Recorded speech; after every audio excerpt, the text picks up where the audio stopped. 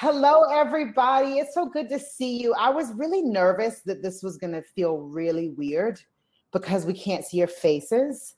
But actually, because you're so active and talkative, I am loving it. So my name is Dana, Dana Masters. I am married to the gorgeous Andrew Masters, who is originally from Northern Ireland. I have lived in Northern Ireland for 12 years. We have 3 children. We have a 9-year-old daughter and 2 twin boys who are 7. And I'm originally from South Carolina in the United States of America. And I am a musician. I was actually, Michelle, trying to decide how I was going to categorize my level of family life. So they have like the stay-at-home moms, the work-at-home moms, the workout. And I realized that on any given day, I could be all of those. It just depends on what day you're talking about. So I feel like I've got a little bit of the experience of all those things. And my husband leads Lagan Valley Vineyard. I am not a co-leader with him. I'm not a pastor at Lagan Valley Vineyard, although it is my church and I love it dearly. But I'm a full-time musician. And I have invited my friend, Michelle Scott. She is one of my best friends in the whole world. I have known her longer than I have actually lived in Northern Ireland. That's true. So I don't even know how many years we've known each other, Michelle, but, her and her husband, JC, are just some of our best friends. She is one of the best people I know at being transparent about and being honest about and intentionally doing family and spiritual formation in family and all that good stuff. So I wanted you to be able to hear from her. And also her children are a lot older. They are like young men now, transitioning out of the home. So Michelle, do you want to tell all the lovely people a little bit about yourself? Yep. So thankfully, our 2 husbands were also doing a seminar yesterday, which was great because Andy said that we first met him in 2006. So I couldn't remember exactly the year. So I feel like our relationship with the Masters family started even before Dana, you and Andy were dating. So I go back to 2006 and then met you properly when you guys got engaged. And you come over one summer and I remember you coming to visit us. We were on holidays in the North Coast and you came to visit and that was fantastic. So our boys Caleb is 23 and he lives completely out of the home. He lives in Belfast, working and living there. Micah is 21 and he is back living at home at the minute. He was at university in Liverpool, lived there for a while and he's now back home. And Matthew is 20 and he's just finishing up his final year of uni in Belfast. So he's kind of here and there. And at the minute, because of COVID, he's paying rent for a house in Belfast that he's not really supposed to be in and all that lovely challenge that our students are having currently in the middle of this crisis. So that's where we are. So at the minute, we have two sons also who attend our church. And Micah actually, I tell a lie. No, Micah is actually still part of the Liverpool Vineyard, the Herald Vineyard in Liverpool. He's still part of their church. He catches in online. So just because he's home, I think he's back, but he's not actually. He's still very much part of Herald. Caleb is part of a church in Belfast called Central. And Matthew is still with us. Amazing. And you and JC, tell me about what you do. What's your life vocation? Yeah. So at the minute, I am paid part-time. I am working full-time for the church. I mean, there's no point. I work full-time as pastor. We both lead together. We've done that right from the beginning, even before while we were both bivocational when we planted Vineyard Church Dungannon. And we lead very much together as a partnership. When we came into, I know this isn't a church planting seminar, but when we came into church planting, we just really led church like we parent. And that for us was just partnership right from the beginning. And we're very different strengths, very different challenges. We've learned over 17 years now. We planted the church in 2004. So over 17 years, we've learned how to work well together. Dana has just disappeared. Dana, where did you go? Okay, so I'm assuming Oh, here she coming back. Is Dana coming back now? I'm assuming she's got her Wi-Fi must have dropped. So yeah, so that's how Jason and I sort of function. Hey, you scared the life clean out of me. If that happens again, you know what to do. You know what to do, girl. You just keep going. Oh, please don't do that again. Yeah, so that's what I currently do. Work full-time in church, and amazing. Oh, and the boys, when the boys were younger, I was part-time because then I was able to do all the things with them as well. Awesome. Michelle, I love you. You inspire me because you are bossing this whole leadership thing, and you've always been bossing it. So that's a whole nother seminar you could be doing on leadership. But this seminar that Michelle and I are going to be doing today is going to focus on a conversation about spiritual formation, specifically within family. And also during COVID, like, let's be honest, like this is our reality right now, and things look different. So we might as well talk about it. And you all seem to have found that chat feature really well. So you just keep on chatting to us, throw questions into that. And also, like if you want to hear more about a certain thing, throw that up there. And if we can oblige, we definitely will. Yeah. One thing you know about me and Michelle, we could literally talk for hours. So this little tester of a this 1 hour is like our intro to most of our conversations. So you know, so we're going to try to actually jump right into it, so we can get as much stuff talked about as possible. So Michelle, let's talk about the challenges you faced within your family and around spiritual formation. Take yourself back to maybe when the boys were younger, particularly when Vineyard Church Dungannon was a little bit smaller, maybe not as established, because you all planted as a family. Yeah. And that was intense. What was your thinking towards the idea of a family-centered spiritual formation rhythm? What did that look like? Yeah. You know, that's a good question. So for us, when we planted in 2004, so Matthew was still 3. So we had a 3, 4, 5-year-old, 3, 4, 6-year-olds at that time. So the boys were small. And even at the time, whenever we were planting, I mean, our boys, we were part of Causeway Coast Vineyard. They loved their church family. I mean, they were fully involved at that stage. Causeway was probably a size of maybe of a couple of hundred people, probably much the same as the size as our church, Vineyard Church Dungannon, is now. So we were plucking them out of something established. We started going there in 1999, just after Micah was born. So in many ways, that was all they knew. And we were lifting them from that into a whole brand new church plant. So for us, it was really important that they knew that we were doing this together, you know, that they were also being called. So, I mean, and that's what that looks like for a 3, 4, and 6-year-old. But we had them in the conversation. We had them in the conversation about God calling us, about what God was leading us into. What would that look like? I mean, I still remember when we had to sit them down, because originally we were going to plant in Markerfelt, which was close to where we lived, and then God called us to Dungannon, and that was a shift because we knew then we were going to have to take the boys. By this stage, they were in primary school, and we were going to have to take them out of primary school and move to a whole different town, whole different area, away from all our family, my extended family support, and the whole brand new place where they literally knew no one. They knew no one, you know, whenever we first came here. And I remember us telling the boys, and Micah, Micah gave me permission to share anything about him that I want today. Dangerous to say. But Micah has Asperger's, and so change is really difficult for him. So when we were sitting at the dinner table one night, and I don't know if you remember the movie Finding Nemo. So Squirtle the Turtle. Yep. Squirtle the Turtle was Micah's favorite character, and Jason had brought him one home from a trip he was on.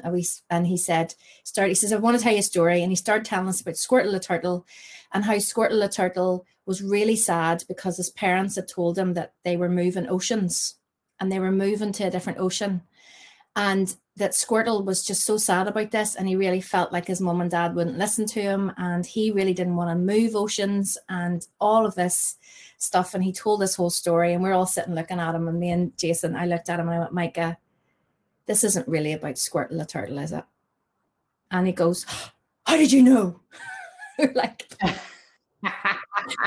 this is really about you. Oh, bless. So in that moment, we got to again talk to the boys about Colin. We got to talk to him about, yes, this is hard. There was no, and I think that's, this is a long way around to talk about spiritual formation in our family, but I think we just use teachable moments all the time. So in this moment, we began to teach about, what does it mean to follow Jesus?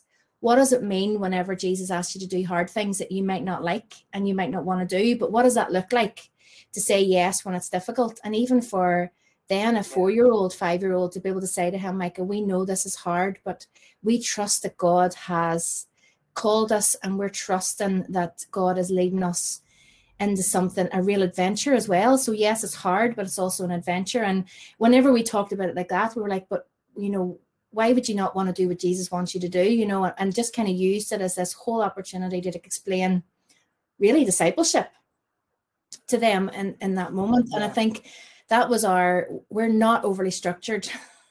Like at times we would have family devotionals, but that wasn't like, I can't say that we started that when they were born right through to they were teenagers. Like we didn't, they were sporadic. But what I feel, what was consistent the whole way through was teachable moments. Like I think there was hardly a day went by, but we didn't have a conversation about Jesus, and we didn't teach them about what God was actually speaking to us in this moment and in this scenario. That's incredible. I love that. I'm with Sarah. Sarah Derry says, I love that idea of God leading us into an adventure. Do you know what I mean? I echo you, because we're in a sort of different stage of family life, and you've been through that stage before. Our kids are younger. And when we planted church, or when Andrew and the team planted church, I was having babies. Sure. I had 3 babies in 18 months. And yes. I had 3, and then you in 18 months, you just totally. I'm Michelle. I'm knocking you in the water, beating you on that. Guys, this is an ongoing debate between the two of us. Michelle totally beat me because, I had 3 babies in 18 months, but Michelle had 3 separate pregnancies. And back to back. And baby number 2, when baby number 3 got found, like you found out baby number 3 was coming? 12 weeks. There's exactly 11 months between the two. Yeah. Anyway, sorry, I interrupted you there. Yes. You were telling me about you and your small children and how you do. Yeah.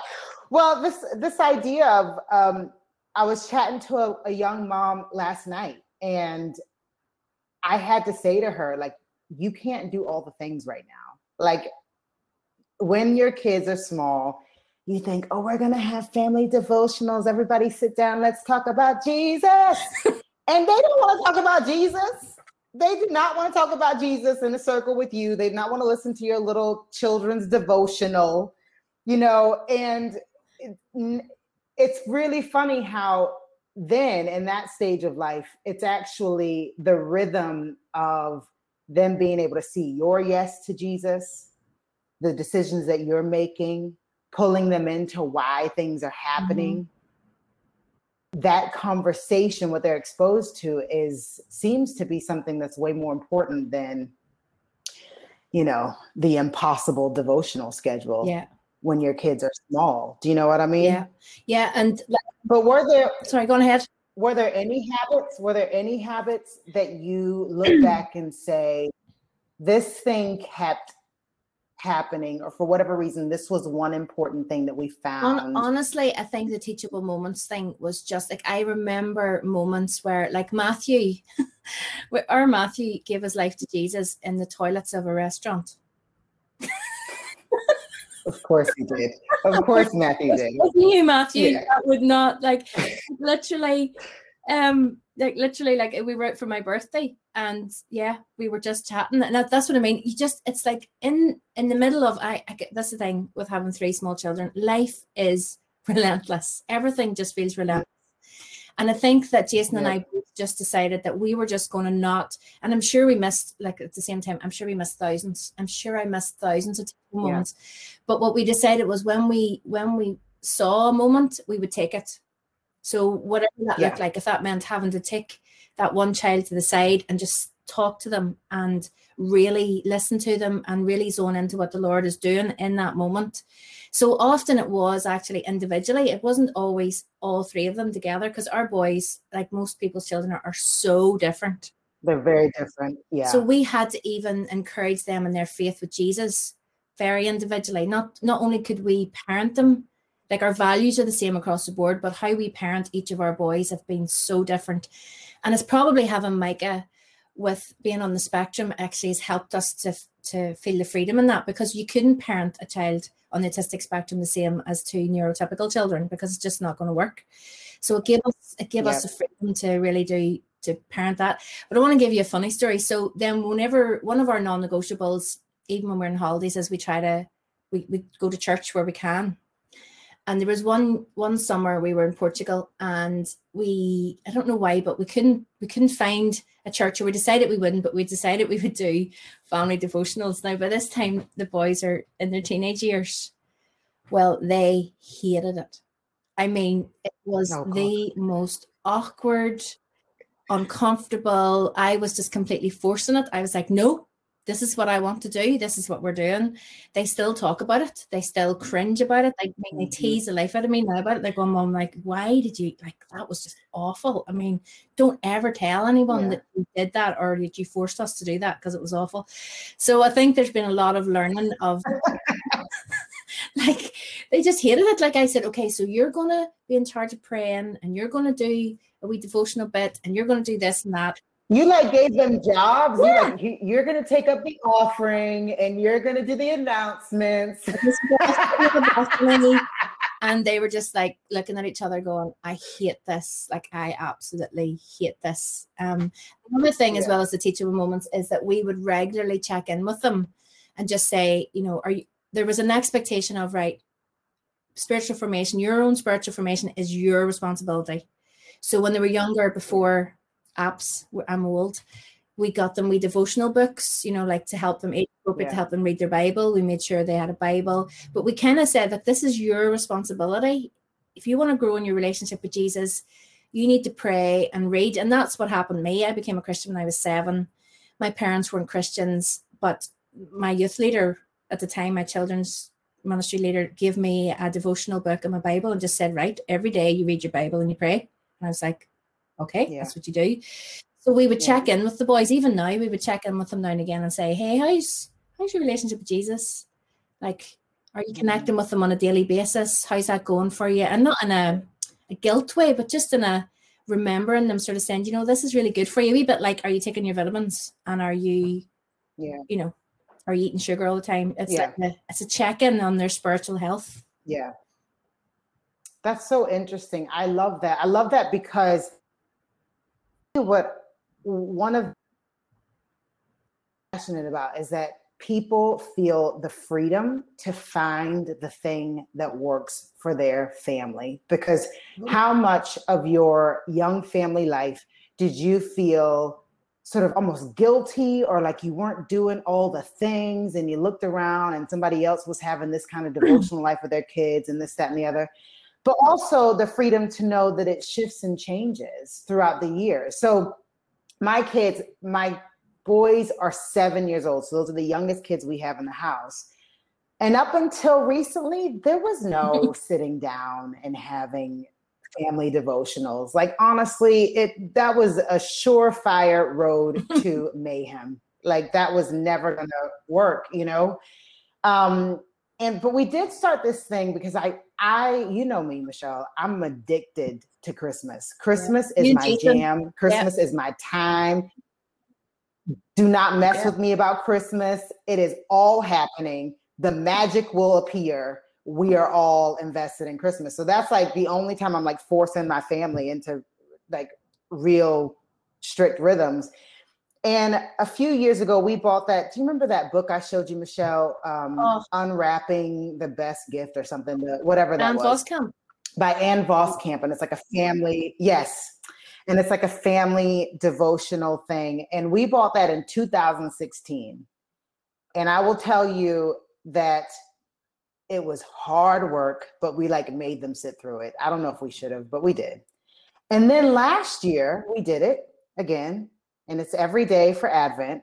And the kids were way more chill. They were chill. They actually ended up giving their lives to Jesus on day 8 of Advent, which was really amazing. They all asked for Bibles for Christmas, so they got Bibles.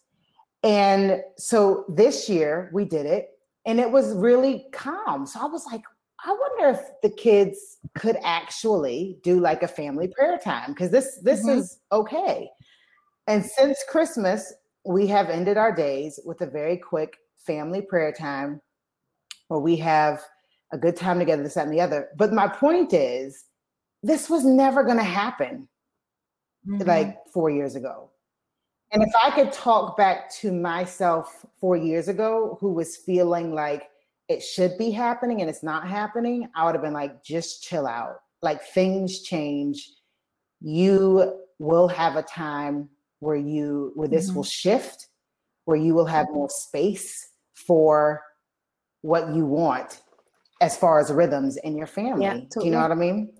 Now let's bring up the dreaded C word. How has COVID, lockdown, life, restricted life changed, challenged, maybe helped spiritual formation and family? Because you and JC are in a really interesting moment right now, because you have kids at home, but they're not children. They're like grown people living in your house, doing their own thing. So how is this all your food affecting this conversation? Yeah. Eating all your food. Oh, thank you, coffee. Oh, look at him. Husband of the year. Look at him. Text JC and tell him to bring Michelle. I sent Jason out so that he wouldn't be here to disturb me. Yeah, he would just want to stay, wouldn't he? Yeah. So I think that, first of all, COVID kind of happened, like you're saying there. COVID kind of hit at the same time as I personally was really struggling with being the mommy of adult children. Just to be entirely vulnerable here with all their 122 people who are on here.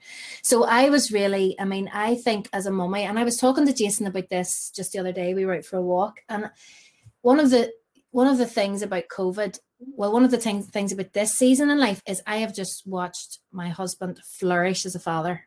Like, Jason was a brilliant father with the boys. Like, you know this. He's a brilliant father all through the boys' lives. But you see, being the father of adult children, oh my goodness, this is his sweet spot. He is made for this moment with them, right? I think I was way more, I just instinctively knew how to be a mum of babies. I instinctively knew how to be a mum of little ones. And primary school, when we got to teenage years, I think I needed to dig deeper and relearn some of my parenting style, because your parenting style has to shift and change once at each stage. And the good thing with our boys is, because they're all close together in age, you were in the same stage all the time. So as soon as Caleb went into that stage, the other two just very quickly came behind him. But then this stage of parenting adults, it is just, and I don't know whether, I would love to talk to other mothers of sons. I don't know whether it is part of it because they're sons and I'm their mummy. I was very intentional, and you know this, Dana, of I wanted to let go of them in the proper, appropriate way. I didn't want to cling on to my sons. I don't want to be a clingy mummy. But it's just trying to work out how that looks. So I think in the middle of COVID, I also had an operation early last year. So there's a lot happening. I had an operation just before COVID happened, literally 2 weeks before we went into lockdown. So I think trying to work out, how can I still be this person for them? I still want to be fully involved in their lives, but on their terms. And I think that's maybe the shift, that now the relationship is more on their terms as opposed to mine. And they still, and also the realization is actually they still need me and want me to be their mummy, but that just looks different now. So even from a spiritual formation point of view, like talking about faith and like we've always, like even from 2004 Age Appropriately, we talk about church and about leadership. So for all three of our boys, a lot of our conversation about spiritual formation is around leadership. about helping them to lead in and wherever they are in their lives right now, whether that's at university, whether it's in the workplace, whether it's in, you know, friendships, whatever. So with COVID, I think being locked down, just me being in the middle of this process, in the middle of lockdown, give me more time to kind of work through it. But then also Matthew was back home all the time. Micah was still in Liverpool. Caleb was in Belfast but couldn't come home because of lockdown. So and I hated that feeling of, for the first time, my boys couldn't be here. Like, they couldn't just come home. If they wanted just to come home for a weekend, they couldn't do that. For me personally, my own spiritual formation as a parent and as a mum, I would say I had to get really intentional again, because I don't know about the rest of you, like every day kind of merged into another. There was just this. So I had to like really discipline myself to say, right, in the morning time, here's my chair. Here's where I'm going to sit with my coffee. I'm going to light a candle. I'm using this devotional, and me and the dog would sit there for as long as it took for me to connect with Jesus. So, so I hope that answers your question. That's true. I think after like the first excitement of, oh, we don't have anything to do, you realized we actually do need a structure. Catherine wants to know, Michelle, did you outright ask your boys, would you outright ask them right now, what do you need from me right now? Or is they're happy to have with you, or do you just sort of use your intuition and the Holy Spirit? It's both. I mean, because because they're three very different young men. I have a very different relationship with all three of them, but I would say that I'm equally close to all three of them. I mean, we like the one thing when our boys were teenagers that in our parenting, which is spiritual. I mean, I just think parenting is spiritual formation. I don't think we can split the two up. That's it. Like, your values as a follower of Jesus is part of their spiritual formation. So there's no disconnect for me, or no, like, this is spiritual formation, this is parenting. It's all kind of one. That's so true. And I think that when, especially in teenage years, where you can feel like you're losing them because they're trying to forge their own way. The big thing for me was for Jason and I that we would, and Dana, you and I have very similar parent styles. What mom and daddy say goes, especially when they're small. Yes. Right. Oh, but once they're teenagers, then there's this negotiation and a wee bit of flexibility and a wee bit of like choose your battles kind of thing. But I remember Jason and I decided that we would lose a battle or two for the sake of relationship with the boys. That we were prepared to give over the power even to them in the relationship for the sake of the relationship. And now when I look at the relationship we have with our boys, I'm so glad we did that, because we have, I totally, Catherine, like your question, I completely can ask them, and I do regularly. I mean, I've even talked to them about the discomfort I felt and said, boys, I'm struggling to find where I fit, but without making them feel guilty, because I don't want them to feel like it's their fault, because it's not, it's just life circumstances. We would talk about that. And I think that's one thing I have always observed about your family, that Andrew and I have been intentional about pursuing with our family, is that you, JC, and the boys are very open with each other. You know, you guys have and you always have had a very deep conversations. Your boys have always had a voice at the table whenever we were all eating as a family. And this is one of my favorite memories of the Scott family, actually. And one of the things that Andrew and I bring up often when we talk about boundaries with our kids, because you are so right. Spiritual formation is the whole of the family experience, how we move through the family experience. Now I remember being at a dinner table with you and JC, and all three boys were there. And we were having a spirited debate about something. And you have to know my Andrew, he loves to debate with the Scott boys. Oh my gosh. And they love it. And so they're going for, and I remember this moment, I don't remember who it was. It might've been Caleb, because Andrew and Caleb really have great conversations together.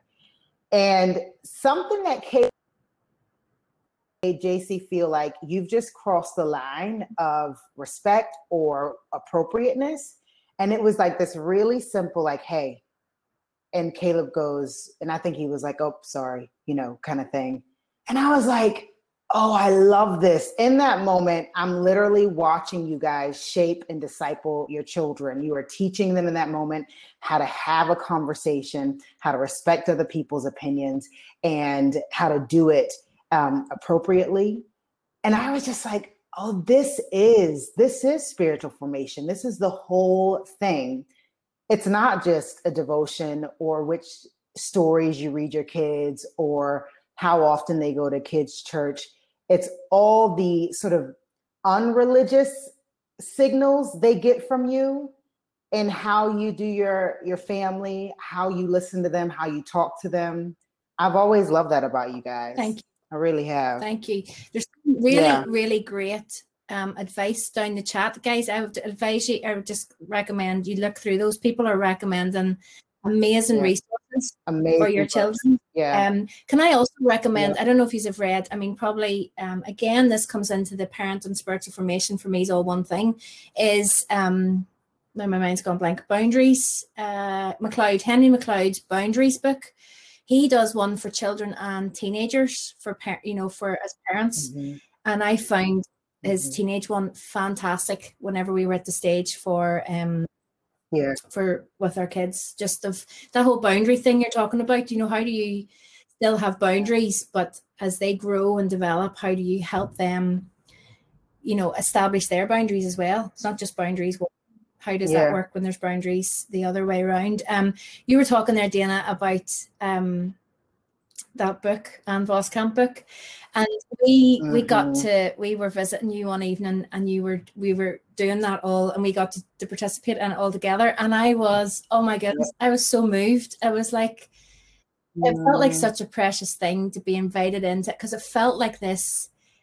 And I mean, we love your kids too. And I think because they remind us of our three when they were small, because they're close in age and everything. And we love, the boys love their Uncle JC because he's mad, and they love carrying on. And I love getting wee Nor over to me so I can just sit and talk to her and everything like that there. But it just felt like this whole, honestly, without over spiritualizing it, it felt like a sacred moment. It felt like this sacred moment just to sit with you guys as you read and prayed with your children. And it was like, it was completely filled with the Holy Spirit, but in the most beautiful, gentle way. And I think that we can sometimes underestimate, just simply by inviting the Holy Spirit into our homes and into those moments, that what he is doing that we can't see.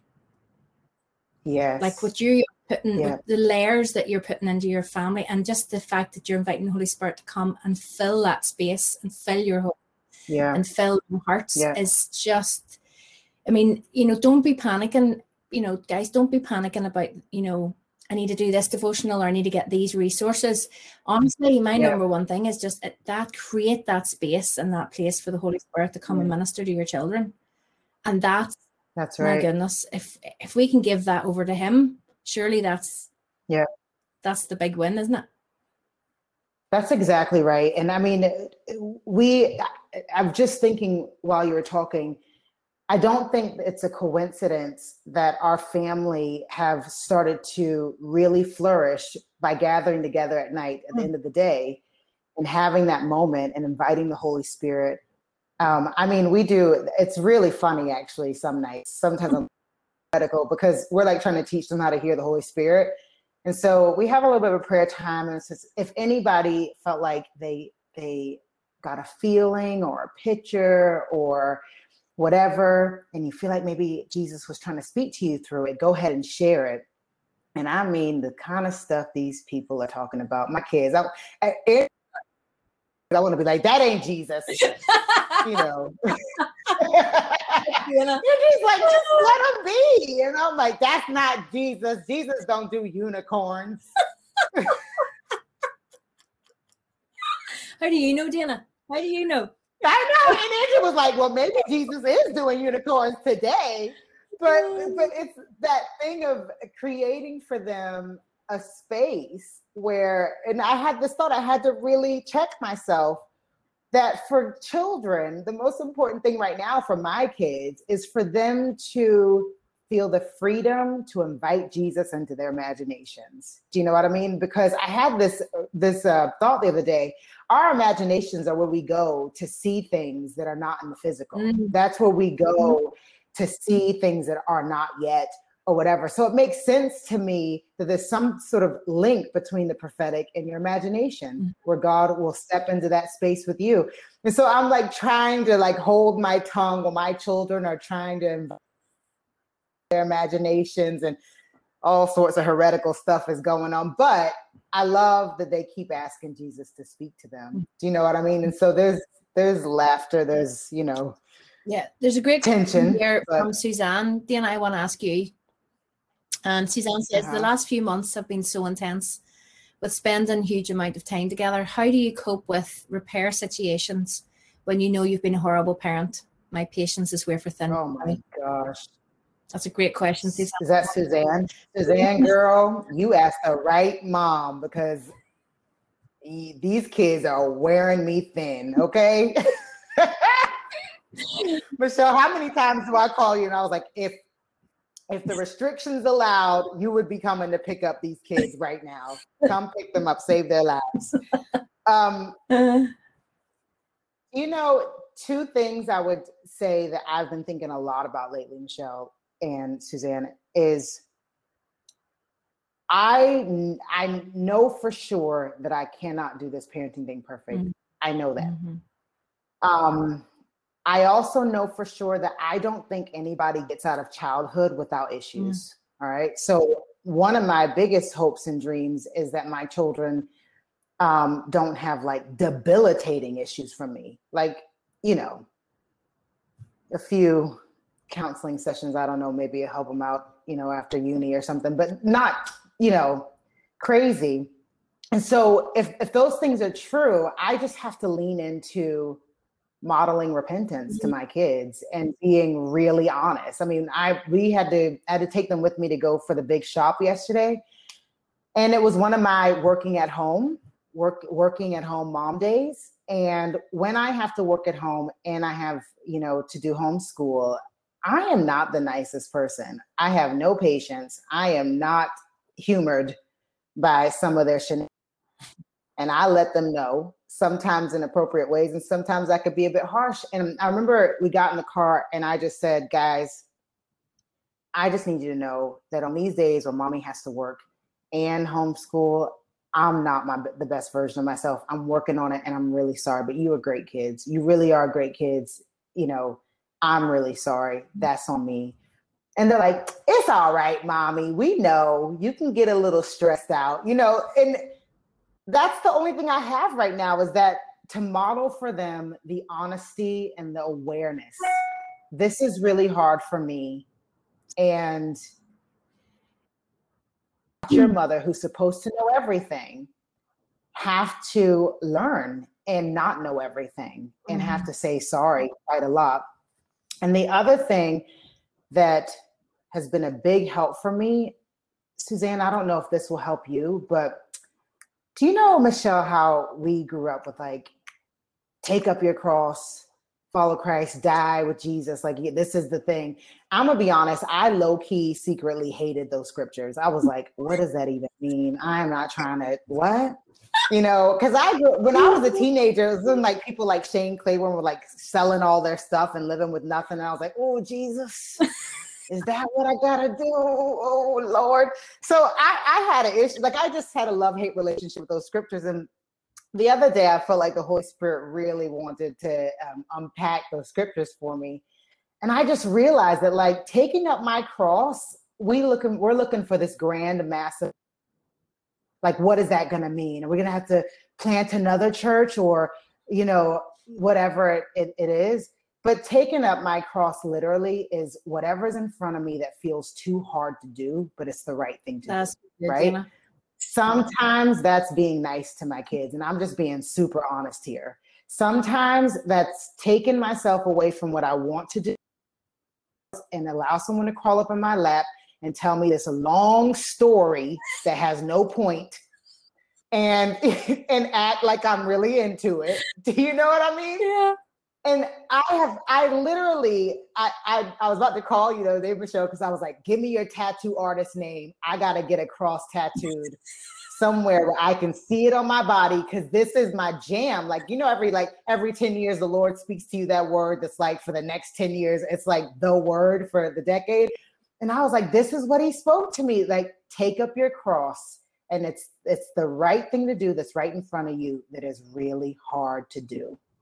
And so for me, a lot of that revolves around parenting. It's hard right now. You know what I mean? Yeah, absolutely. And there are seasons for that as well. I mean, like you're right in the middle. Like right now, my heart is breaking for parents. And I have to be honest, the majority of people that I see it's the struggle with is with mums who are working often from home. And it's not just mums, there's dads as well doing it in my life. So I know it's not just mums, but when you're a parent and you're working from home, your kids are still at school and you're expected to homeschool.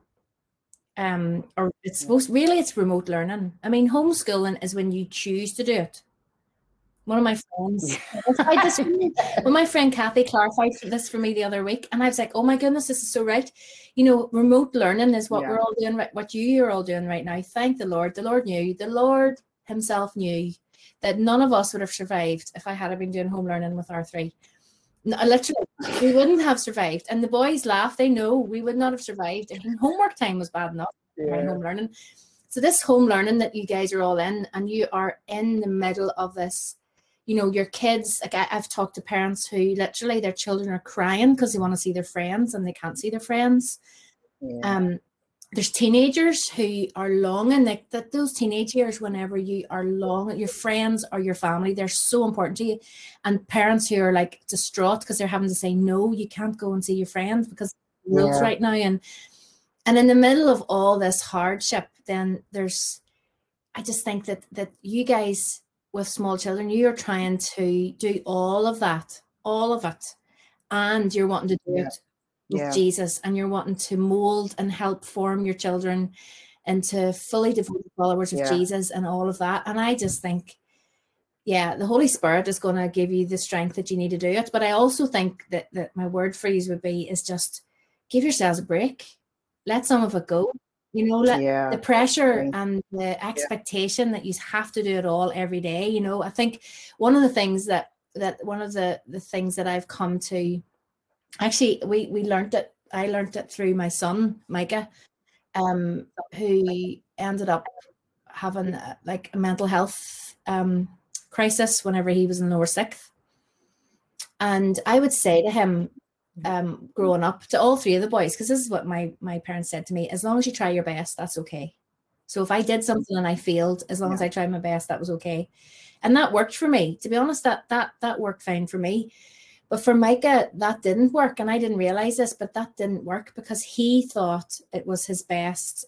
In my mind, I knew it meant at the best in the moment. But for him, he was thinking his best on a good day is what he had to sustain all the time. And this has been for me. And this is what I tell people right now. I says, right now, what is your best in the given circumstances?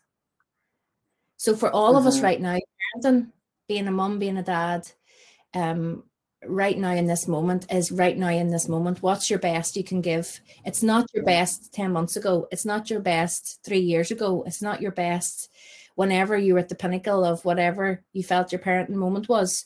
That isn't what the Lord is expecting of you right now. He just wants your best right in this moment. It's the best today. That's right. And even if your best is saying sorry, kids. And I did that early days. I mean, and I think I did it because I grew up in a home where my mom never said sorry. So I determined that I would say sorry. So even from they were tiny, I would be, if I gave a punishment, that was it. If they did it. And I remember a couple of times Jason coming to me and saying, Michelle, that was a bit harsh. And I'd be like, I'm not backing down. And he'd be like, well, it was a wee bit harsh. And even at times like that, I had to go back and go, okay, boys, you know what? That was harsh. Yeah. I need to reevaluate. Yes, there's still consequences for what you did, but mummy reacted in anger there rather than from a place of love. So we're going to reevaluate what the consequences were. Yeah. Yeah, that's so good. I saw a question there that we missed, and I can't remember who asked it. I want to say it was a guy who was asking, as a pastor who doesn't have children but wants to help serve families and sort of support their journey on spiritual formation within the family. What does he think? What do we think would be good things for him to be aware of and sort of serve families in that way, you know?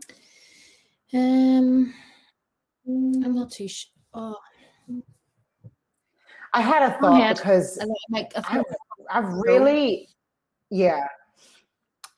felt very strongly over these last 9-10 months, however long we've been doing this. I think because I'm not a church leader, I am really passionate about people self-leading spiritually, right? So I remember one of my favorite things that Andrew does at Lagan Valley Vineyard is if a family come and say, we want to dedicate our child to the Lord, he says, great, that's what you're going to do. You're going to dedicate your child to the Lord, and we're all here to sort of support. And so depending on how comfortable the family feel, or whoever is going to do it in the family feel, they actually do the act of dedicating their own children, not Andrew. Andrew leads the community in praying for the family, but the actual act of the child being dedicated to the Lord is done by the mom or the dad or whoever is taking that spot.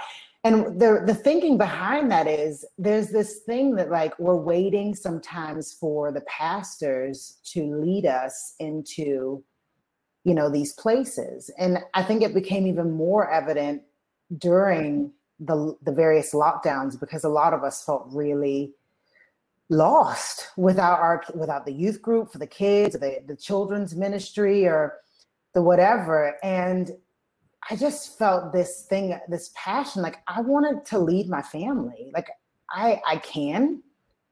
I'm a believer in Jesus. I hear from the Holy Spirit, and I want to lead my kids holistically into a life where they have opportunities to meet Jesus, whatever that looks like. And what I realized is, Andrew came to me the other day, which is so funny, because you would think when it comes to seeing our family spiritually that Andrew would probably do that a lot better because he's the pastor.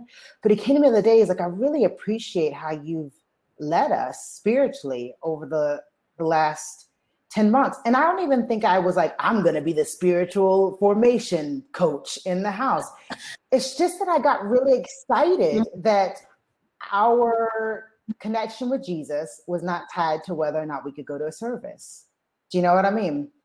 And that it's okay. Like, I was really excited about maybe our kids, when they remember accepting Jesus Savior, they're going to remember sitting on our sofa one evening in December because we were all talking about Jesus. They're not going to remember being in a massive service with this, that, and the other. So I think, for me, to that pastor who asked that question, I would love to see more leaders, church leaders, really encourage families to dream on how they can lead themselves. Like, you are your kids' pastors. That's really cool. And on a level that's not like a churchy thing, Andrew's like my pastor and I'm like his pastor. Like, at different times we're leading each other. Do you know what I mean? Yeah, absolutely. And I want the people around me and my mommy friends and whatever to feel that sense of freedom and empowerment to go, this is what it looks like for our family right now. And this is intentional, and we're going to use whatever we've got, you know, to do the best we can. You know what I mean? Yeah. That's one of the things. So we have a children's pastor and a youth pastor in church, and that work part-time. And what we really encourage them, what we say is, you never take the job of the parent. Our job and their jobs, and what they have done, actually, Michaela and Alan have done, I think, so well over lockdown is they have been producing resources to help parents to pastor their children. And that has been, I mean, that is something that we've talked about for years in church, of how we could do that better, how we could empower parents to really take that on board. But actually, I think with COVID, this has just been the fantastic opportunity. And we get amazing stories back where parents have said, look, thank you, this has just helped us. We have been able to connect with our kids. We felt out of our depth. We didn't know where to start.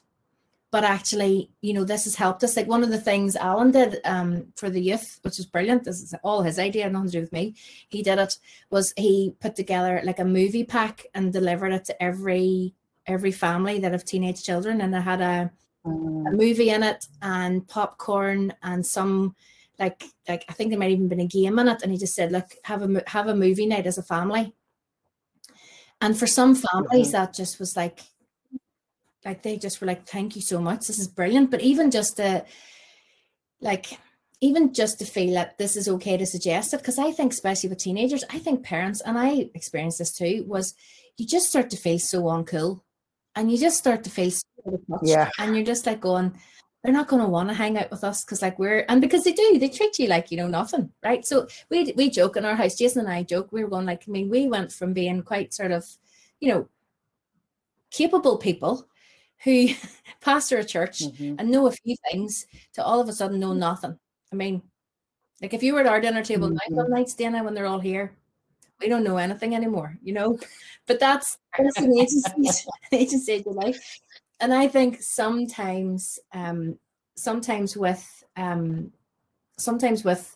with teenage children, especially when you're at that stage, I just think you think they're not going to want to do a family activity. They're not going to want to do something. And I think even they do want it. They just don't know that they want it. And it may not look all rosy and nice. They may end up fighting and arguing all in the middle of it. But it's just to create these moments of connection in the middle. Because again, that connection is spiritual connection as well. It's all encompassed in the whole thing. That's right. Some people are saying, I see Jenny there's talking about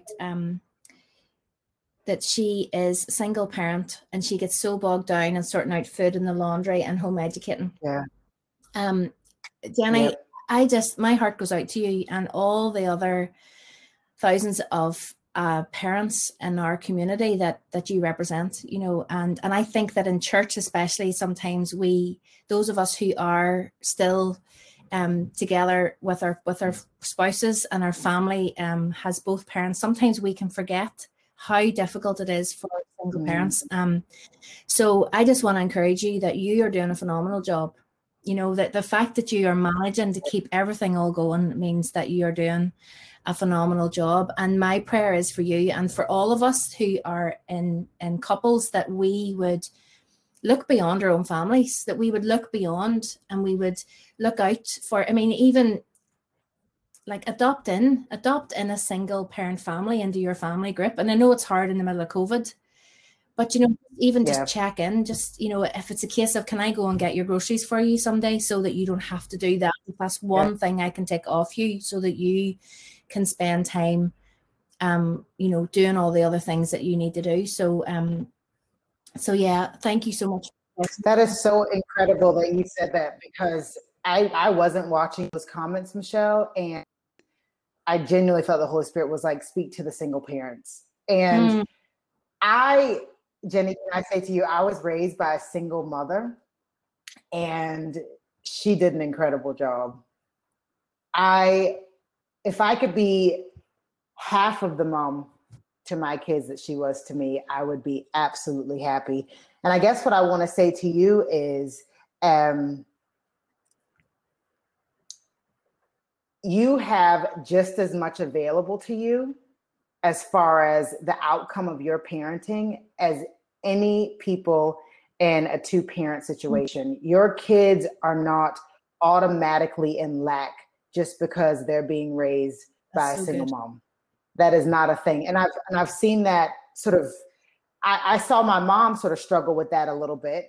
And I've seen other friends who are single parenting struggle and almost approach it like we're already at a lack. And I know that it can feel like that a lot of times, But the reality is, out of my friends who were parented by two parents, I have one of the richest, most life-giving relationships with my mother of anybody that I know. That woman taught me so much.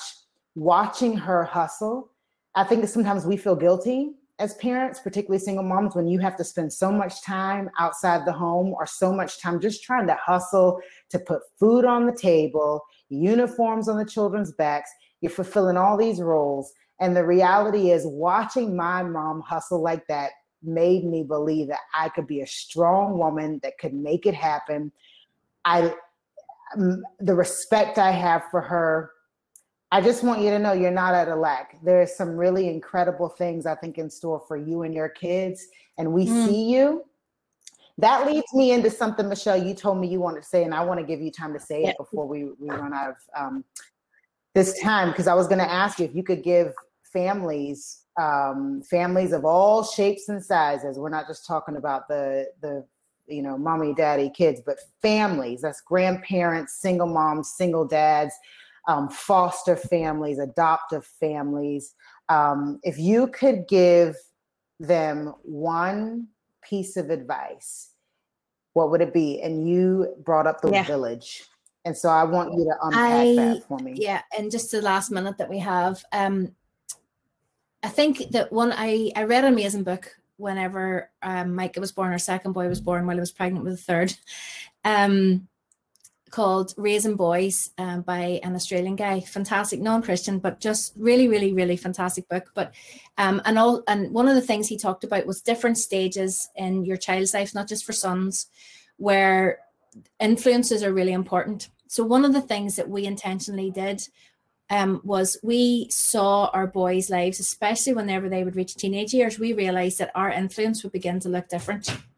That yes, you still have an influence, but it's very different. I mean, really, until they're 11, 12, maybe you are real big time, the sole influence, really, the major influence in their lives. But then that starts to shift. So one of the things that we were really intentional about was having friends and people in our boys' lives that other adults, not just relying on their friends, because obviously in their teenagers, friends become a huge part of their lives. But to be honest, we just didn't want to leave that influence to teenagers. We wanted to make sure that there was adults in our boys' lives that they could connect with and who would really take on a part of that influence, that would, especially around spiritual formation and especially around church and their faith. So Andy and Dana are two of those people for our boys, and that is a really intentional thing. Yes, we're friends with you. We didn't just become friends with you because we wanted you to take on the responsibility with our boys, but instantly there was this connection. You guys, we're older than you. We're about 10 years older. Well, more. We're older than you. And it's just in that there's this sort of, you kind of fall in between, like you're younger than us, but you're still older than the boys. So, and they just, like, our boys just adore you two. I mean, it got to the stage where if we would call, when you guys lived in Lisburn, and if we would call in on the way home from Belfast or something without them, they would be so mad. They would be like, how come you get to see Andy and Dana? How come you get to see them? How come we don't get to see them? Because literally for them, you are our friends. Yeah. You are part of our lives as a whole. Now, that's not the case with all of our friends. But I think we were really strategic with some of our friends who we knew the boys had relationship with and connection with. Yeah. And like I know that, like, I mean, our Caleb in particular, him and Andy are very similar. And like he would reach out to Andy on a regular basis for advice, especially now as a young man. He would be like, you know, and that's wonderful to see that. But I just think whether it's a youth pastor, whether it's another friend, you know, in particular, Jenny, sorry to go back to you again, but just, you know, as a single parent, you know, you look out for other males in your life that can not step into the place of father, but just can actually be there. And also other females as well, just people that can come in to your children's lives and just help in that place, when that time in life, when they start looking outside of the family unit for influence. It's really helpful if you have people already built in there that they connect with too.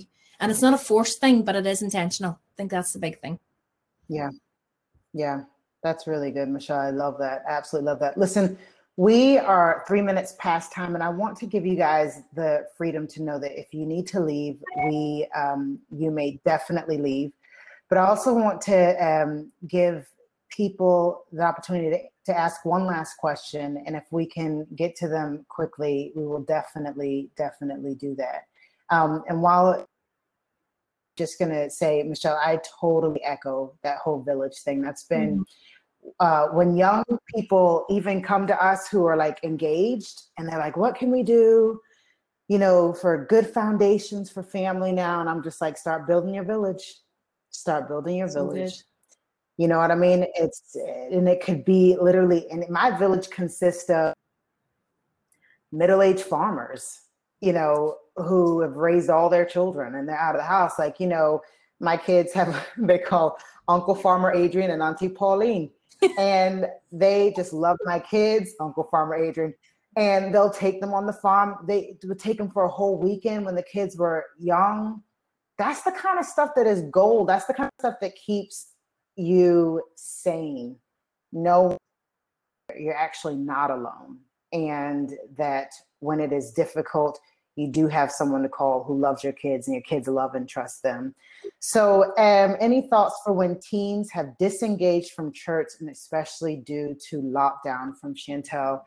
What do you think, Michelle? I think that is so hard, Chantel. I mean, I think if you'd asked me that question pre-lockdown, it'd be a completely different answer, because, there was times and struggles with our boys when they were teenagers with regards to church. Now, we took a different stance on it, in that we just said, as far as church is concerned, you need to engage with it, because as a family, this is something we are and do as a family. But when it came to, like, for example, the teenage stuff or the youth environments, we didn't force the boys to be involved in that if they didn't want to. With regards to now during lockdown, I mean, I don't know. Is it worth trying, just saying, like, on a Sunday, like, it's different for pastors, because Chantel, I know you're a pastor as well. It's kind of different for us when this is our work. Maybe looking out for resources that you think they might connect with. Maybe even be looking, because of the time we're living in now, is even asking some other people that you know of a service or something churches are doing that maybe young people are connecting with right now, and really encouraging that and saying, right, as a family, once a week, we're going to sit down and we're going to engage in this together.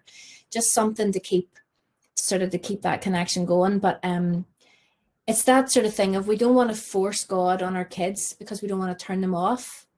But I also think sometimes we allow the pendulum then to swing too far, where we just completely relinquish it. And I think that we need to keep the environment open to our kids meeting with God, even when they don't want to. But and trust God in that moment, that God has them.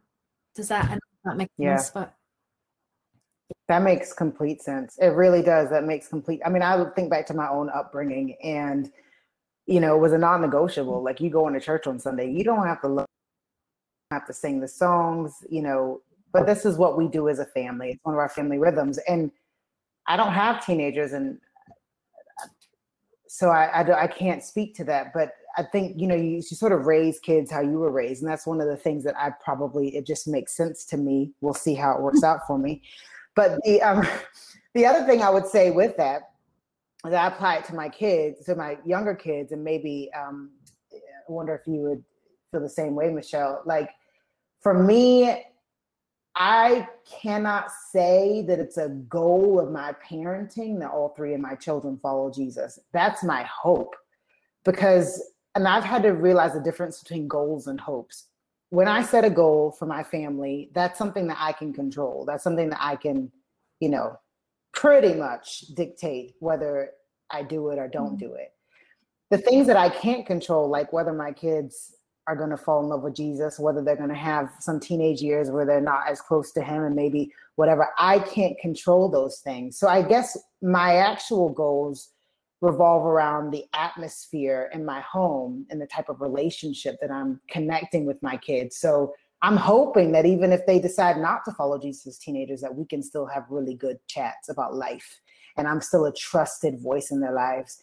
And I can be honest about my love for Jesus, and they can be honest about maybe their struggle to love Jesus. And to me, that's a goal of mine. So I'm trying to lay the groundwork of honesty and openness, and you can tell mommy anything without feeling shame or whatever. Do you know what I mean? I mean, yeah, just this one thing before I realize we're running over. So if anybody wants to leave, you can feel free.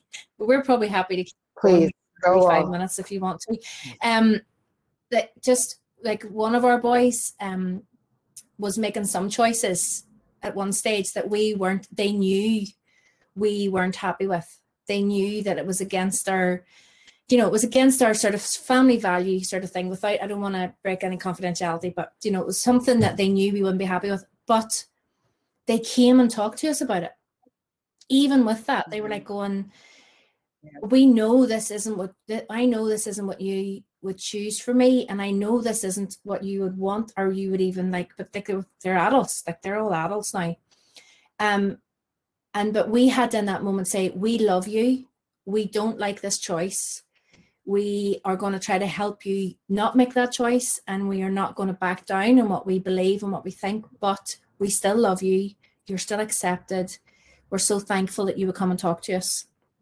And they said that when they talk to their friends who don't know Jesus, and because a lot of their friends don't know Jesus and are very, very broad spectrum of lifestyles.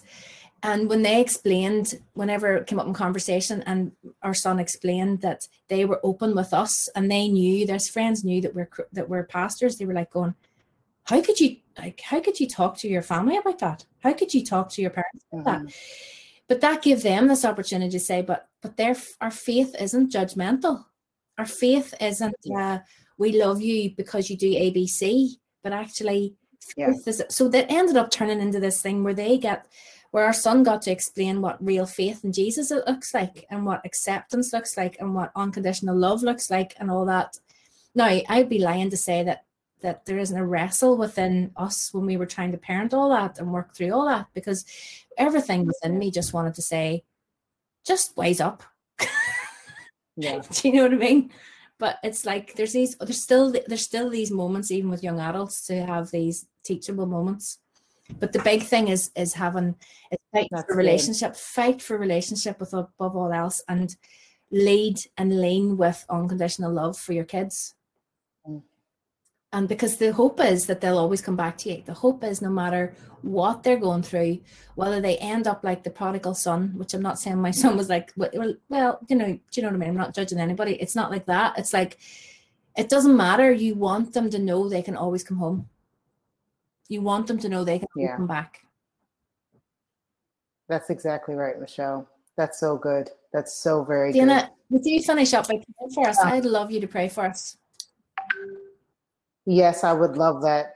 Thank you guys so much for being a part of our conversation and being so active in the chats. And I'm sure Michelle would be the same if you want to message us or whatever, to ask a question or whatever. We're here.